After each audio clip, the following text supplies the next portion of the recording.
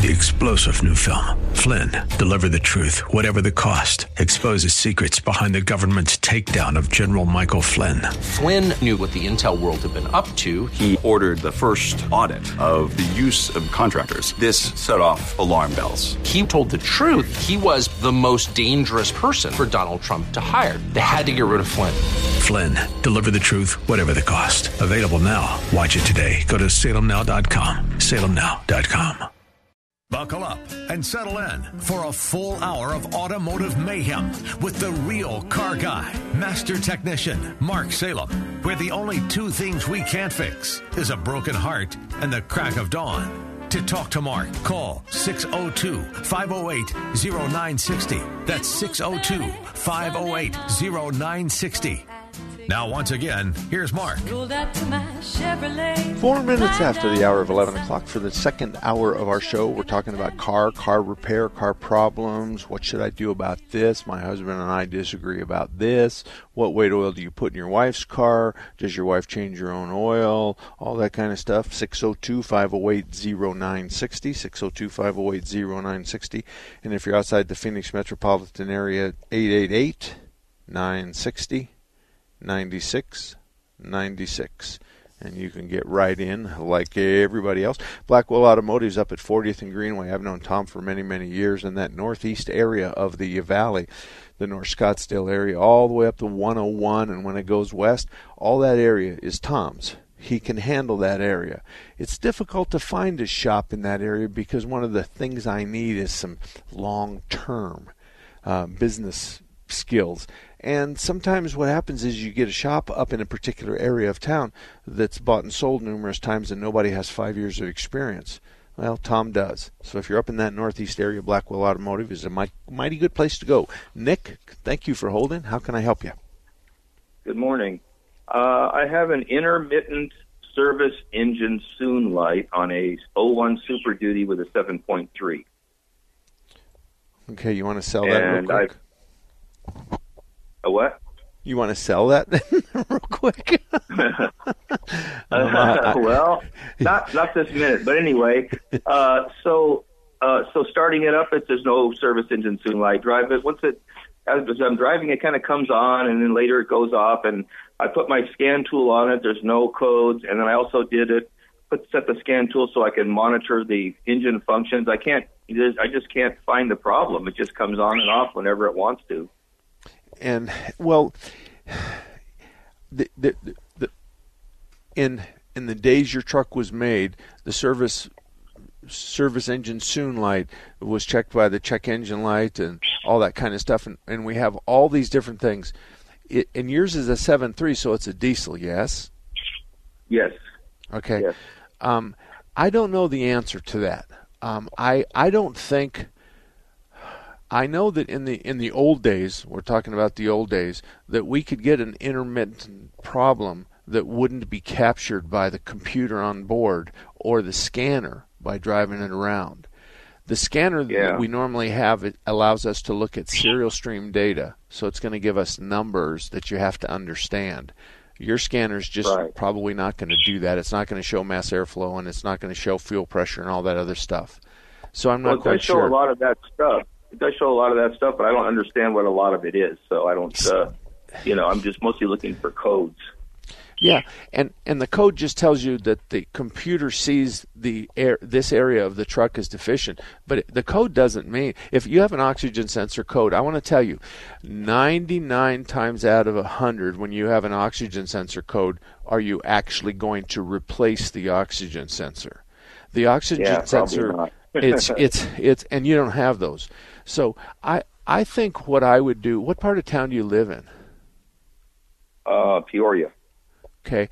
I'd probably go talk to Nate, or just call Nate over at Strictly Diesel. Tell him you got a 7.3, you got an intermittent one, and ask him if there is a pattern failure you should look for. Now, I would like it if you called me and you said, by the way, I've got an extended crank when it's hot, or I've got an extended crank when it's cold that doesn't reappear till the next morning. If you could give him any additional information of changes of habit, that might be something. But this is not something that, on a 1 to 10 scale, this ain't a 10. this isn't a 10. This is a 4 or a 5 to track this down. But more important, until the light comes on and stays on, you have that option. So if you're not pumping, black smoke out the tailpipe, if you're not pumping white smoke out the tailpipe, if the thing starts cold, starts warm, accelerates hard, goes 60, 70, 80 miles an hour, pulls the trailer with the horses in it, really and truly you have two choices. You can start looking around for something to replace, or you can just wait till it gets worse and easier to find. Yeah, that's it. Well, all those things you mentioned are all normal. I mean, there's no smoke, and it starts the same all the time. And I was thinking maybe the temperature might be going up, and I watched the temperature gauge, and it looks fine. So I don't know. I'm at a loss to figure out what's wrong with it. Well, and so when the temperature, I want your temperature gauge to be in the half range of the temperature, maybe a little low, a little high. Are we there? Yeah, it's a little lower. It's a little lower than that. Stays there. Okay, fair. Good. Those are the kinds of things that we want. We don't want to run that diesel cold. And as a matter of fact, I like it when mine's over the halfway mark, because I know that I'm boiling the water out of the engine that my wife puts in when she puts around town, because she takes my truck because it holds more junk than her car does. So and you and I are probably the same age, and I'm sure your right foot's a little heavier than the normal person's, and so every once in a while that 7.3 will stand up on its hind legs and rear its front tires off the ground, and you'll take off like crazy. And usually to show some little kid in a Honda 4-cylinder next door to you at the red light that his little bitty ring is nothing compared to the horses you got underneath the hood of that big dog. So now that I actually enjoy gassing them out with a little diesel smell too. Okay, well, we've gotten enough trouble already, Tom. But I did touch base with Nate, not on a Monday morning or a Friday afternoon, but call Nate. Said Mark Salem says you might have a comment on that. He's going to ask you the same thing I did. That 7.3 is worth a hell of a lot of money. That truck could easily bring as much as you paid for it brand new. Yeah, it's a monster. that 7.3 is one of the first, and it's the best, and everybody knows that is a mountain moving engine in your Ford. Which, so, okay, Bob, good luck to you. Thank you very much. Nick, you're up next. How can I help you? Oh, that was Nick, wasn't it? Oh, Nick, that was a 7.3 diesel. Okay, and we got Gary next. I'm sorry, Gary. Okay. Kevin. Okay, boy, they're just grueling. Kevin, good morning, buddy. How can I help you? Yeah, good morning. Good to talk to you after listening to you all these years. Thank you. I have a quick question for you. I've heard you and your son Alan talk about the camshaft lifter problem on the GM V8s, mostly pertaining to the truck engine, or the truck side.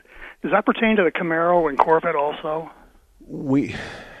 I want you to call Alan and ask him that, but it's been a long time since that they've had the hood of a Camaro and stuff, and actually we have a 6-liter in one of our Camaros and stuff, and so but it's also the variable valve timing stuff, and so that's not likely to be in the older model cars because we didn't have it back then, where we didn't have cylinder select and stuff like that. Yeah. But that's a question that you call and you say, and don't do it on Monday morning or Friday afternoons, but you call and ask for Alan, and then just say, your dad said that you won't know the answer to this, but are these two cars I have, these two engine combinations I have, related to that camshaft lifter concern?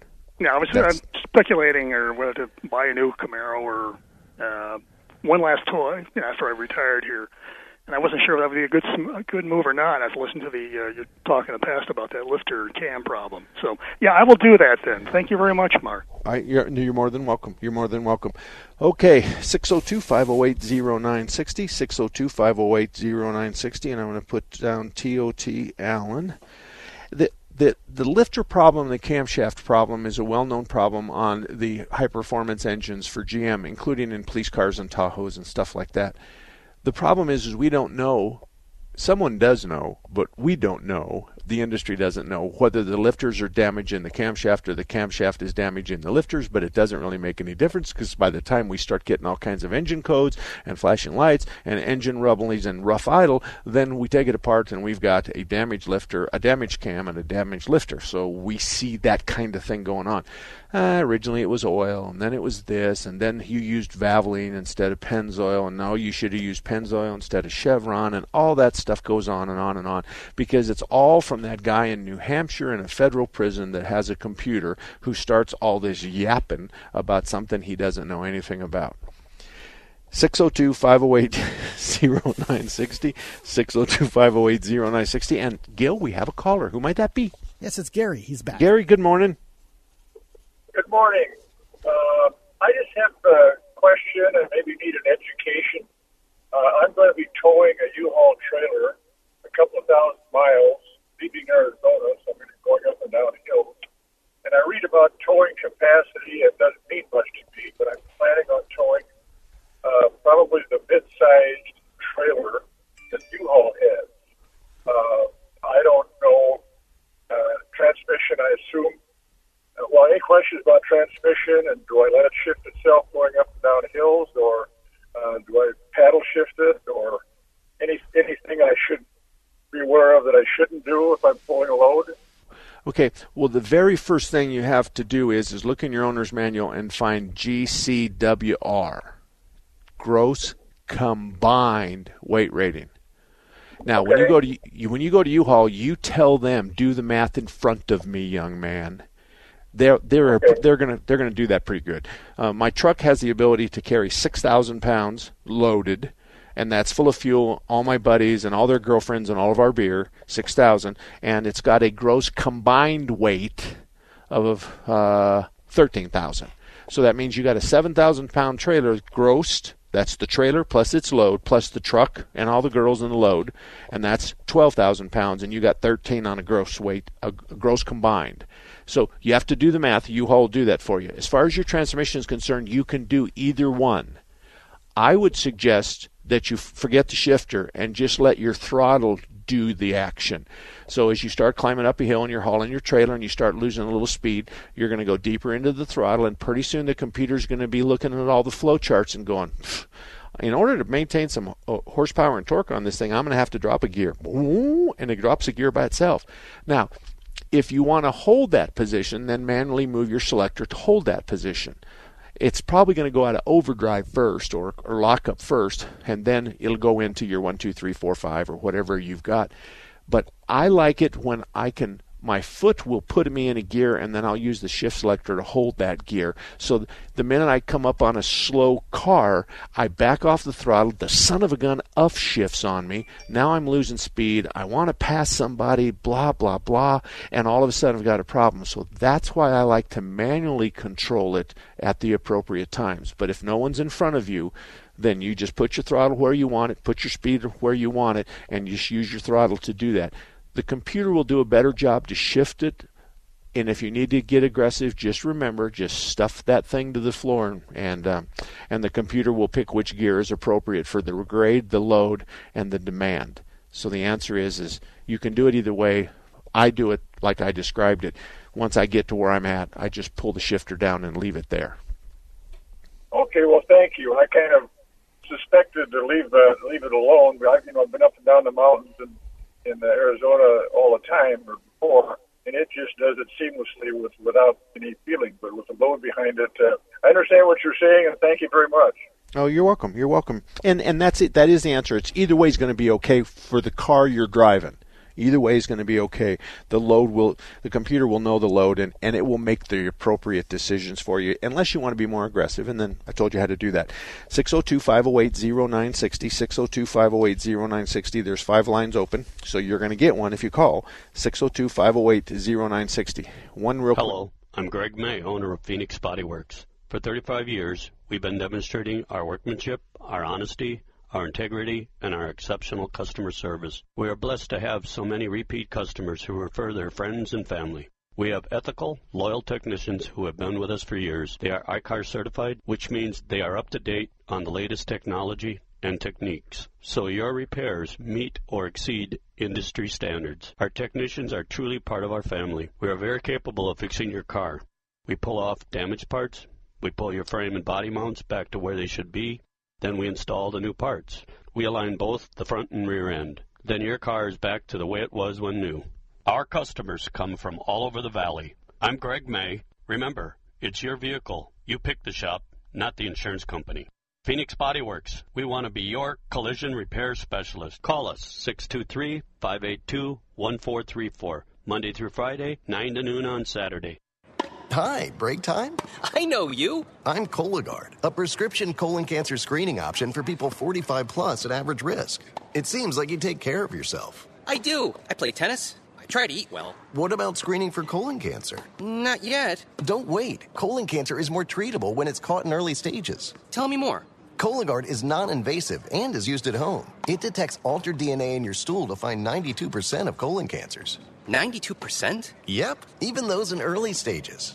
This was seen in a clinical study with patients 50 and older. Any positive result should be followed by a diagnostic colonoscopy. False positive and negative results may occur. Cologuard is not a replacement for colonoscopy in high-risk patients. Do not use if you have had adenomas, have inflammatory bowel disease and certain hereditary syndromes, or a personal or family history of colon cancer. Most insured patients pay $0. Ask your provider or an online prescriber if Cologuard is right for you, or visit requestcologuard.com. I'm on it.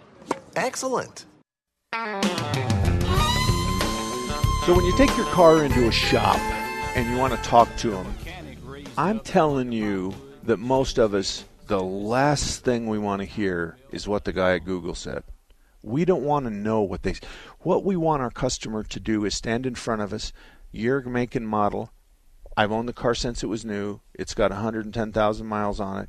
This is what's going on. When I do 62 miles an hour and throttle gently, it shudders. Then if I let go of the throttle, then shudder goes away. If I go harder on the throttle, there is no shudder. That's what we want. We don't want Google telling us how to fix your car, because we're not going to fix your car based on what some guy said on Google. We need you to tell us. So Phil at Automatic Transmission Exchange says that is an issue with transmissions, because people will Google their car and then they'll put transmission problem. Then they'll have all kinds of transmission problems when in reality they had a bad tire. So the bad tire caused the vibration that somebody put my car, my year, make, and model, bad vibration, and I think it's the transmission, and boom, we're in the transmission never land. And all it was a bad tire. So let's forget all that transmission never land, and when you go into Phil's, just say, car's outside, can you take it for a drive? And I can duplicate the problem, because that's what we want. Automatic Transmission Exchange, 40th Street in Washington. Let's go to Don. Don, good morning. Hey, Mark. Hey. Daughter's got a 2010 Highlander with it's a limited with all the fancy dash. Last night she says, my air conditioning is blowing, but it's not blowing hard. So I got out there and it's blowing on like speed 3. Okay. She just called me back. She says, she's on her way to get her hair cut. She says, it's blowing like gangbusters. And she just now called me back again and says it's intermittent. Is that got a rheostat in it? Or is it just a bad motor like what the old GMs used to?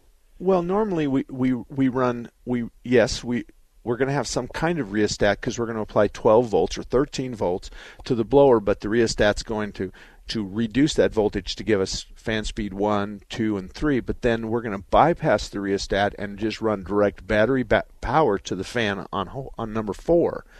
So the rheostat is kind of like, for other people, Don, not you, but for everybody else, it's kind of like the gas valve on your gas stove.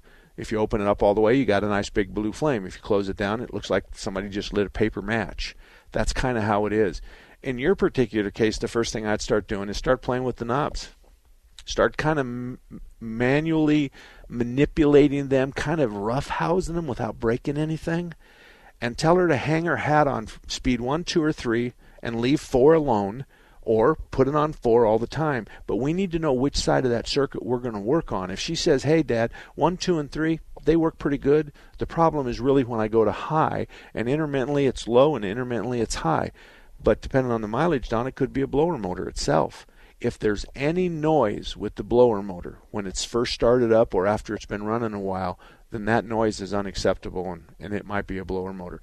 But then again, Don, I know that you bake birthday cakes at bashes, so I'm probably talking over your head. No, you're not, because it's all computerized, and I'm going, it's out of my league for sure, because I'm old-fashioned.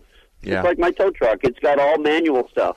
I agree. Don't let the electronics. We're still using a fan switch, and we're going to use two different circuits on the wiring schematic. So 1, 2, and 3 goes this way, and 4 goes right from the battery to the blower. So it's going to be the same. Almost always the switch is the problem. It's not the computer circuitry. It's none of that. It's probably going to be the switch, depending on how many miles and how many times that she spilled her beer on the knobs of the radio or the air conditioning. So replace the motor, yes? Yes, yeah, that's a good idea. Yeah, and you know what? You know that shop on Warner? Just take it over there and just tell them to replace the motor. That's a good idea. Okay. All right. Thank you, Don. Thank you very much. Terry, you're up next. How can I help you? Actually, Terry dropped, so let's go to the next caller in your rotation. Okay, we got David. David, good morning. Hi, Mike. How are you doing? I'm good. Thank you for asking. Good. I hope you can help me with this question. It's probably going to be more of a body shop question, possibly. Okay. On my mid-70s Pontiac, they use like these roof rails. It's like a two-piece. And when I had my car painted, I took them out because the rubber seals were bad anyway. Mm-hmm. So I'm putting them back in. Okay. And now I'm running into the problem with the seals, these aftermarket seals, where when I roll up my power window, it gets caught on the rubber on the kind of like the door channel, mm-hmm. and it keeps getting caught, and the window won't roll up. And manual or electric? They're power. Okay. So you're talking about the weather stripping in the square window area, right? Yeah, and there's like a bigger channel that goes over the window, and then kind of on the back side there's a smaller channel where the seal will go in, and it'll where kind of like the beveled edge of the window face across. Wait a minute. None of that's making sense to me and anybody else. Let me ask you a couple questions. Is it a 2-door or a 4-door? 2-door. And is it a rear quarter window? Well, yeah, that rail butts up to that quarter window. Okay. There's a couple of things that you could probably do. All of that stuff is adjustable once you get the door panel off of it, so you should be able to center up the window. And sometimes it's just a memory issue.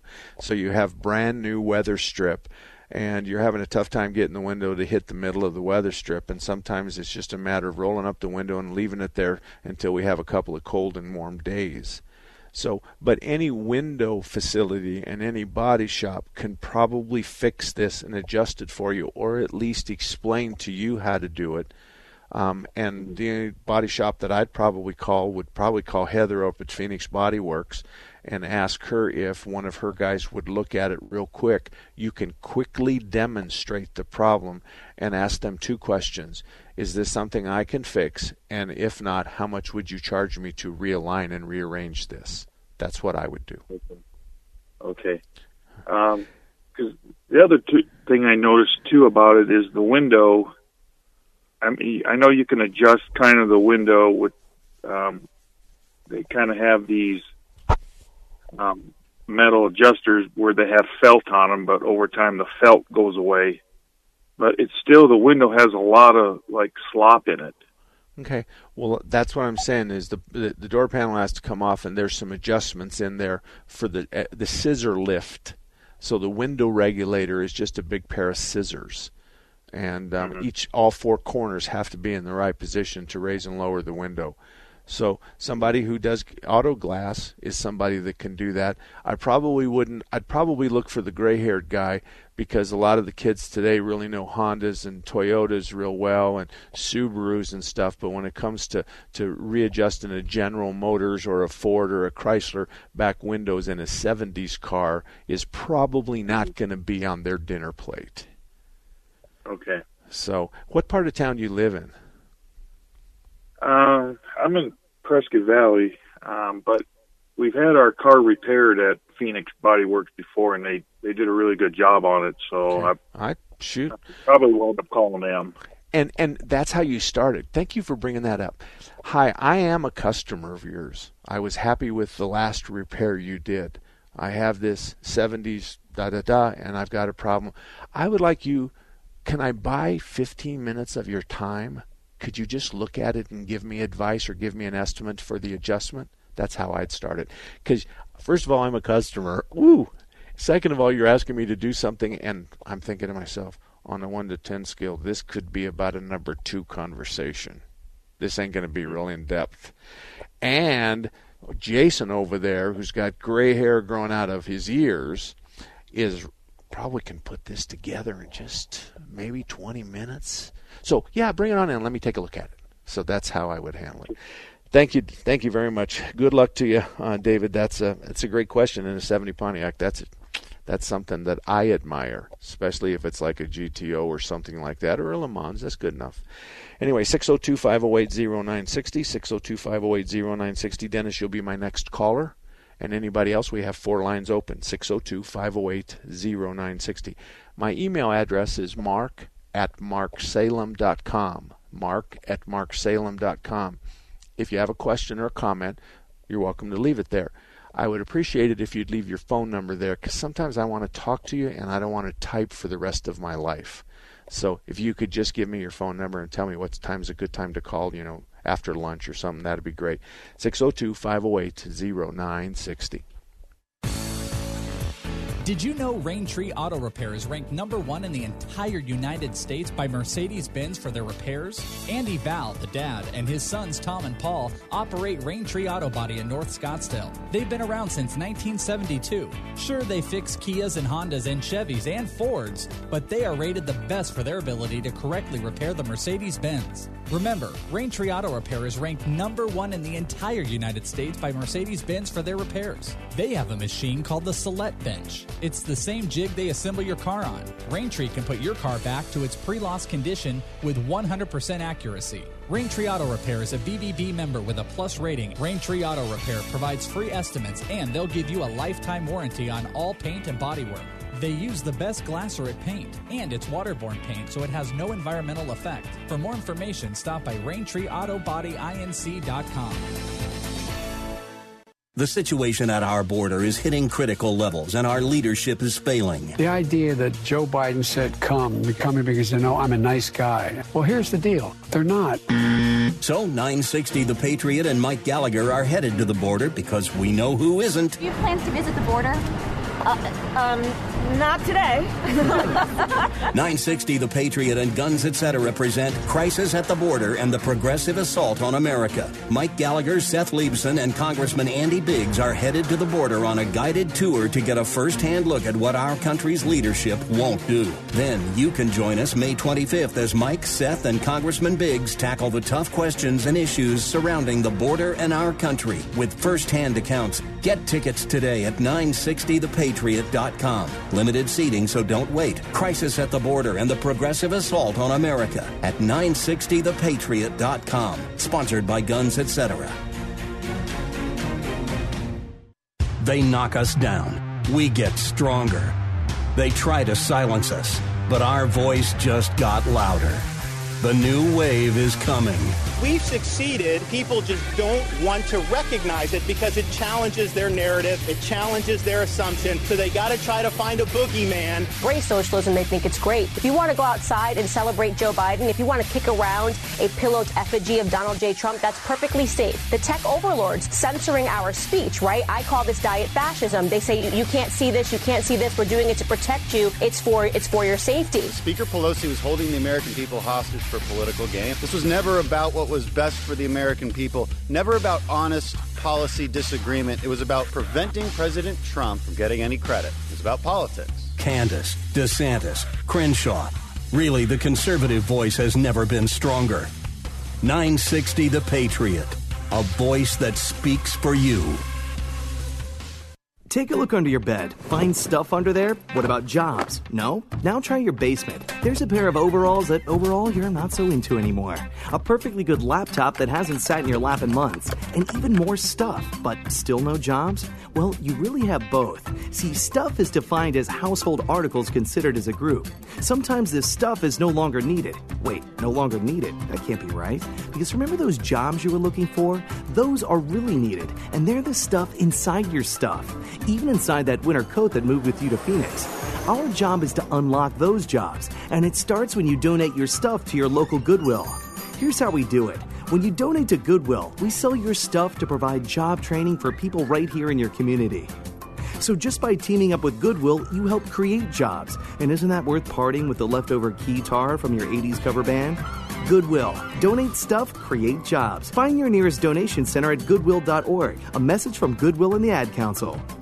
All about that demon, all the Well, 34 minutes after the hour of 11 o'clock. My name is Mark Salem. Every Saturday we're here from 10 to noon, Arizona time, talking about cars and car repair questions and stuff like that. But, you know, there's all kinds of stuff on talk radio, right? And I am a professional financier, okay? Let me tell you how to make money, okay? This is simple. This is the way my dad taught me, okay? First of all, you pay off your house. You pay off your house as fast as you can. That way you have between $1,000 and $2,000 a month that's in your pocket and not anywhere else. Then you pay off all your cars. And when you get done with paying off all your cars, then you got another $1,000 or $2,000 in your pocket. Now all of a sudden you have $4,000 a month in your pocket, and that's what personal wealth is all about. You don't have any car payments and you don't have any house payments. That's what you do. So if you get a house when you're 20, at 40 you should be able to have everything pretty much all paid off, and that's what it's all about. Then you can invest it with those guys that are going to tell you how to spend your money with them and make a whole lot of money. But in reality, if you just pay the hell everything off, you'll have a whole lot more money of your own. How's that? I cross over and I digress. I don't do any other things other than car repair. 602-508-0960. Larry Harker's Auto Service is at 38th Avenue and Indian School, and he's been around a long time, since 1967. Bob and Ellen run Larry Harker's Auto, and they've been together and working in car repair for their entire married lives. So if you live anywhere near 38th Avenue and Indian School, I would strongly suggest that you try them for something simple so that you could introduce yourself to them. But I'm quite sure that they will provide service to you that very few other people can. I'm telling you, in the top 50 shops in town, they are one of the top 50. And I've even sent cars to them that my shop couldn't fix, that they did.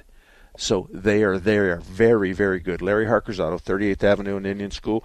Dennis, how can I help you today? Well, nice talking with you, Ken. I have a 03 Dodge, one ton, Cummins. Okay. Okay. I have in the last couple of months, I've noticed I haven't been driving it much.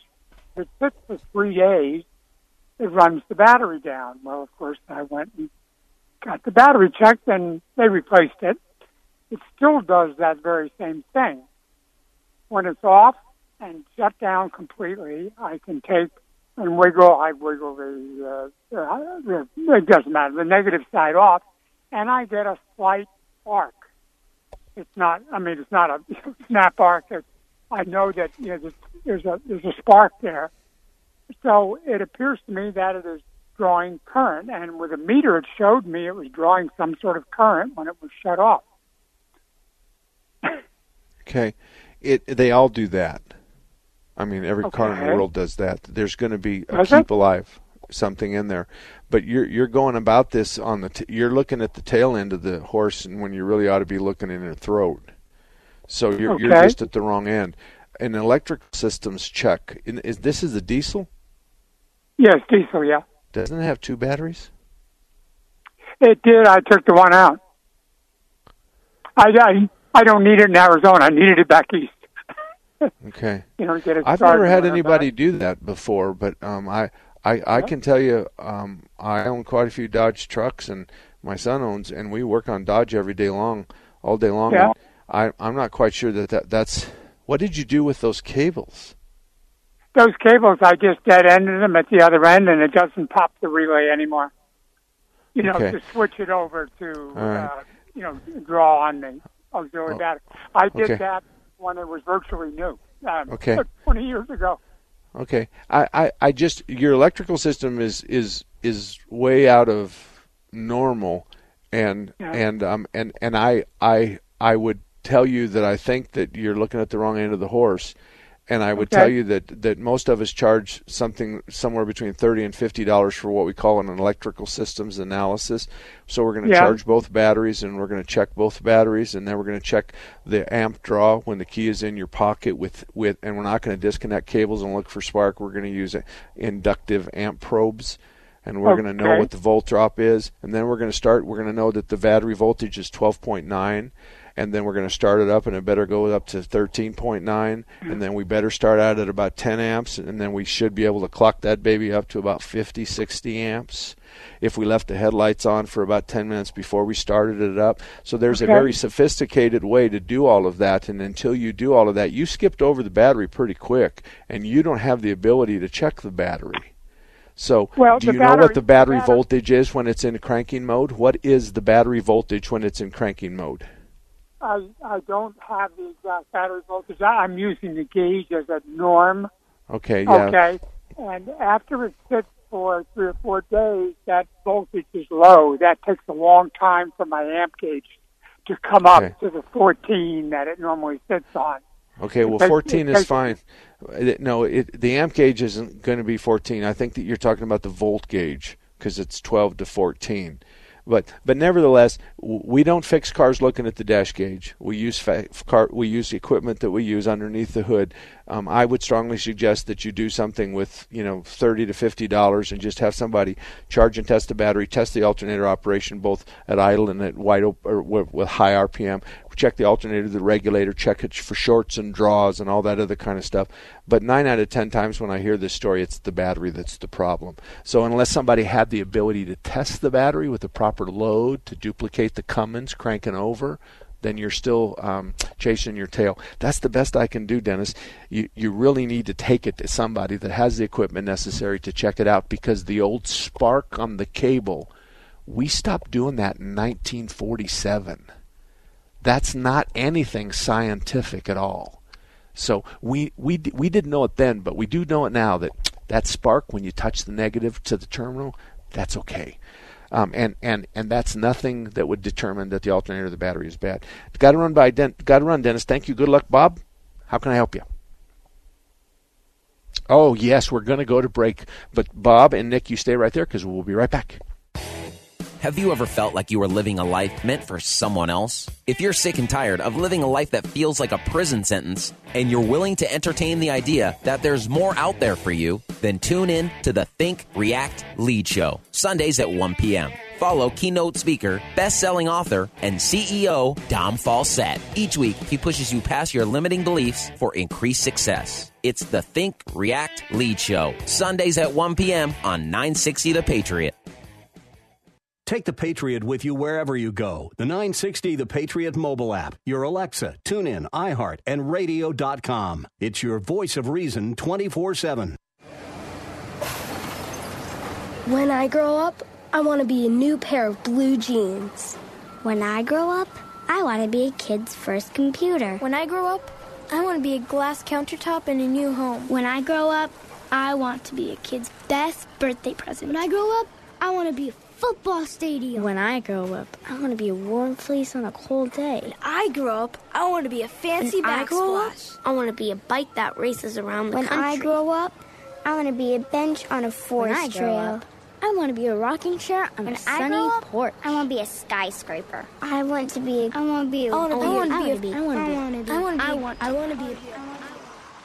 When I grow up, I don't want to be a piece of garbage. And if you recycle me, I won't be.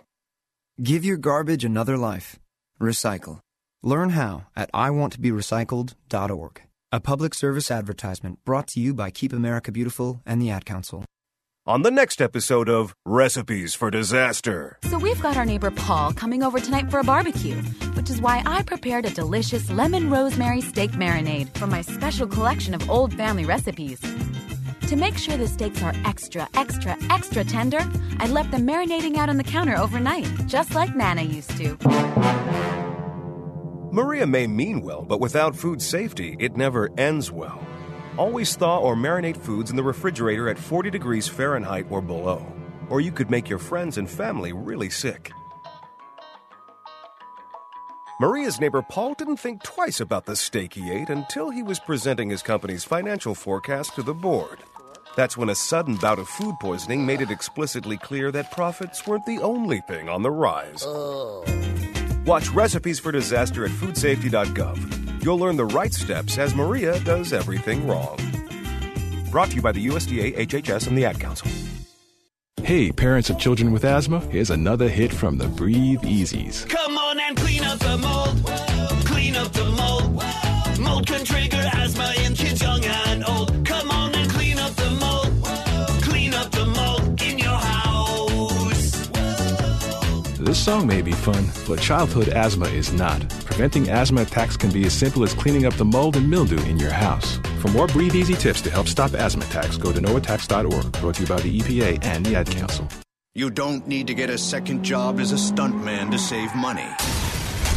We need a new stuntman. You just need feedthepig.org. Don't get left behind. Get tips and tools at feedthepig.org. Brought to you by the American Institute of CPAs and the Ad Council. 44 minutes after the hour of 11 o'clock. My name is Mark Salem. Every Saturday, we're here talking about cars from 10 to noon every Saturday. And if you'd like to send me an email, it's Mark with a K, Mark at marksalem.com. Mark at marksalem.com.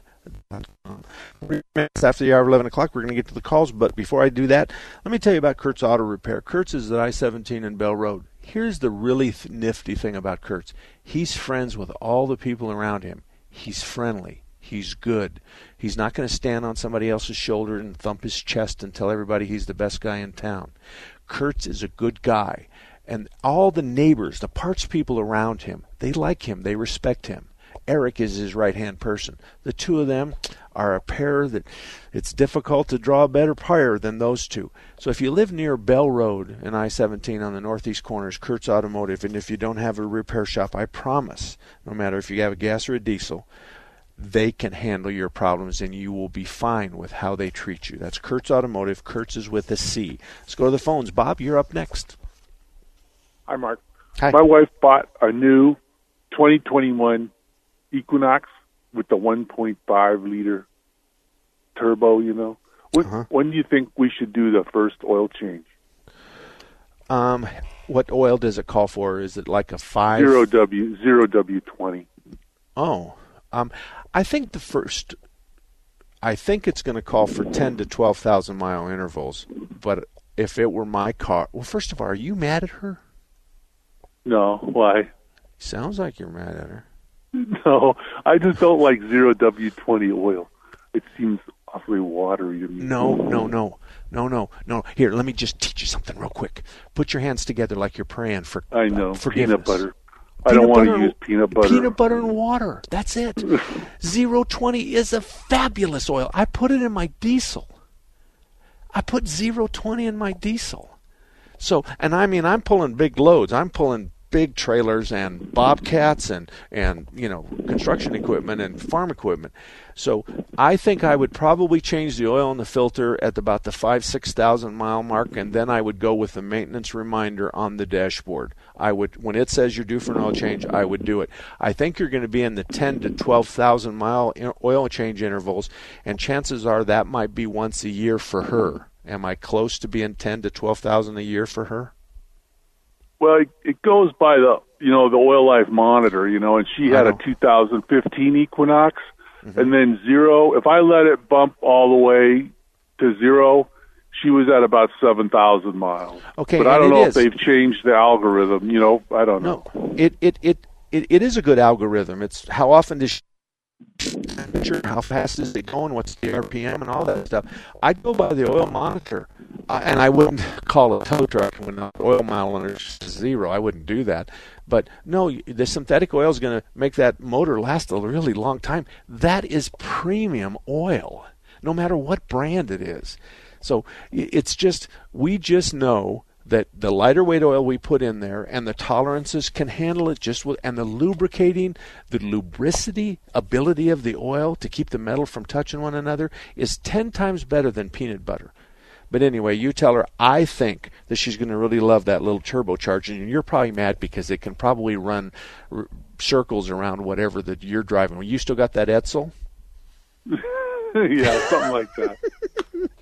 Anyway, thank you for letting me tease you, Bob. Good luck to you. Nick, you're up next. How can I help you? Hi, Mark. Hi. A little bit more in-depth question.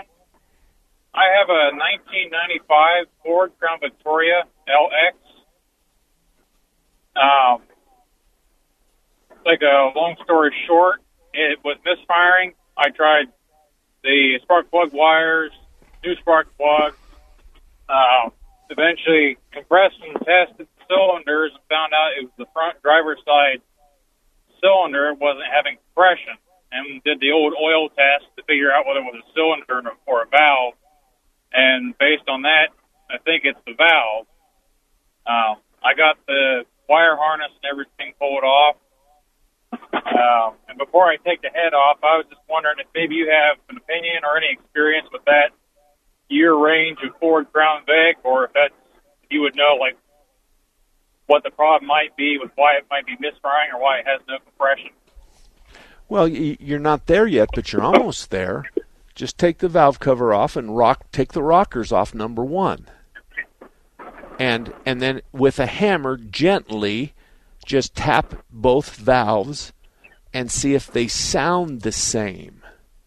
You want them to have the same kind of heavy knock, and you're not trying to open them a mile. You're trying to open them 1/8 of an inch or less. So tap both intake and exhaust, and let's listen to it. Let's see if they're seating. Let's see if the spring is broken. And after you've taken the rockers off of that cylinder's rocker assembly, the two valves, then run your compression test and see where you're at. Put your finger over the spark plug, because we're not going to have the intake valve open and sucking air in, so you're not going to get 140 or 110 or 100 pounds of compression, because we're not cycling the intake and the exhaust valve.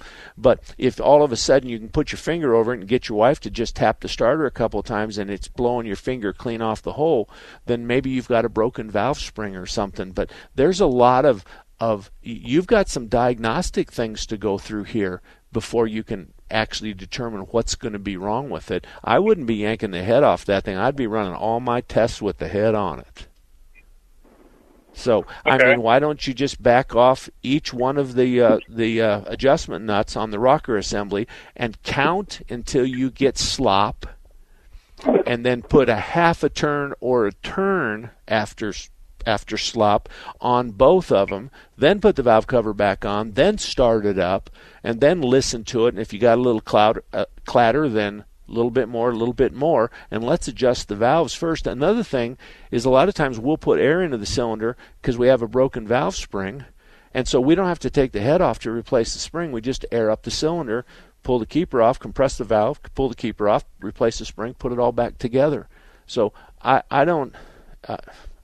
think you got a lot of more work to do in the diagnostic part long before you pull the head off that Crown Vic. Okay. So I am 95% confident that you're going to find the problem the way I described it by taking the rockers off and hitting the valve. And another thing, start it up with the rocker off of it and put your fingers on both of those rocker assemblies, and let's make sure we don't have a flat lobe on the camshaft, because one of the rockers will move and the other rocker will barely move. And then you go, oh, well, wait a minute, maybe I've got a worn lobe on the camshaft. And that's where my malfunction is. So just watch that and go from there. And then call me and tell me what you find, so that way I'll know if my guess was as good as anybody else's. Anyway, thanks, Nick. Thank you very much. Car repair is really just a step-by-step process. We talked to Dennis not too long ago, and he was talking about his battery was dead. That's what happens in my world, is the battery's dead, and all of a sudden we're jumping to the very worst possible scenario, that the computer in the car is stuck and it's drawing amperage and causing the battery to die, and as a result of that, then I need to replace the computer that's behind the glove box, and the kid at the auto parts store who was born day before yesterday and has no whiskers told me that I needed to have it reprogrammed, and if I did, I should use an 87 program for my 85. All of that is horse manure. all of that. There's a process. What would it be like if you went to the doctor and you said, I'm having a tough time with my right ear. Intermittently, I don't hear very well out of it, and then intermittently I hear really great, but then I have this buzzing noise in there sometimes. What would you think if he went over to the computer and he popped up Google and he wrote buzzing in the ears? What would you do? What would you think? There is a process in car repair. I want to tell you that there's a lot of shops in Phoenix, in the surrounding area. I'm talking from Prescott to Casa Grande, from the Way West Valley to Apache Junction. There's lots of great shops. Here's how you find one in your geographical area. Go to the local parts department and talk to the gray-haired guy on the counter and look him in the eye and say, you been here a while? Yeah, I've been here 11 years. Do you know who pays their bills and who doesn't? Yep. Who brings parts back? Otherwise, they order a brand new computer and then they bring it back and tell you that it's bad. Yeah, there's a few of them that do that. How about the guy that always buys a computer and never returns it, indicating that more than likely he's doing what you're supposed to do? Yeah, that's John. You know what I mean? So those are the kinds of conversations you should have. We got a caller. Who might that be? That would be Terry. Terry, good morning. Good morning, Mark. Speaking of batteries, back in the 40s, 50s, and 60s, we were always told to disconnect the battery from the vehicle ignition before you put a charger on it. And I've been doing that ever since then, except nowadays, of course, with the computers are now on them. If you pull the power away from the computer, guess what? You're starting all over again on your drive cycle. So yeah. I have two questions. First of all, is there any place written down, or is there any way to? Is it okay to hook a battery charger or a trickle charger up to a battery that's still connected to the ignition system? And B is there? If you have to change out the battery, is there a way to keep the power on the computer so you don't have to go through the drive cycle routine again? Well, boy, you got a lot on my plate, and I don't have a whole lot of time. A drive cycle is a particular set of circumstances that you have to go through to completely wipe away any memory of problems, and that has to do with your emission testing.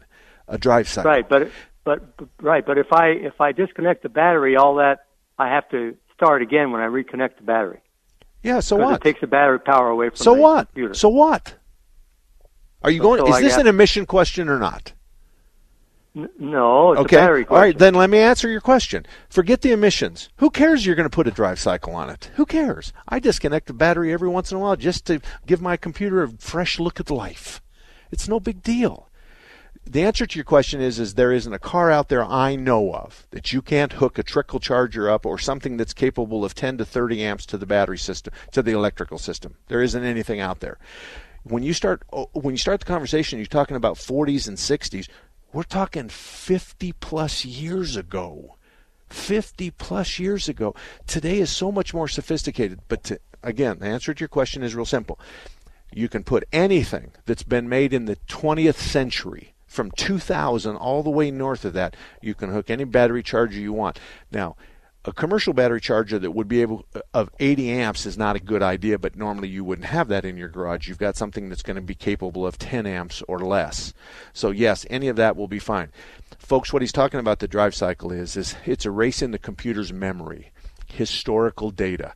It's driving how much fuel and under what circumstances and what timing and what was the temperature of the air and how much braking was he doing and all this other stuff.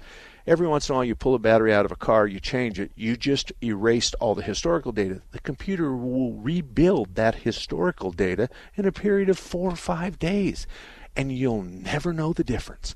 The only thing you'll have to do is you'll have to redo this clock in your car. Sometimes you can put a 9-volt battery adapter in the cigarette lighter to keep the memory while you pull the battery out. But I want to tell you, my shop, 20 bays deep, we got lots of people working on cars. There isn't one of us that has that 9-volt battery in our toolbox that we care about maintaining whatever historical parameters engine fuel and timing chapters in the computer are keeping track of. It's no different than just shutting off your computer on your desktop. So don't confuse the 40s, 50s, and 60s with today's, because today we don't disconnect batteries to charge them. We just charge them where they live, and then make sure the cables are good and clean. Mark at marksalem.com is my email. Mark with a K at marksalem, like the cigarette.com. Mark at marksalem.com. If you give me your phone number, a lot of times I have questions and I don't really like to type, so give me your phone number, give me your problem, and I'll call you back. See you next week.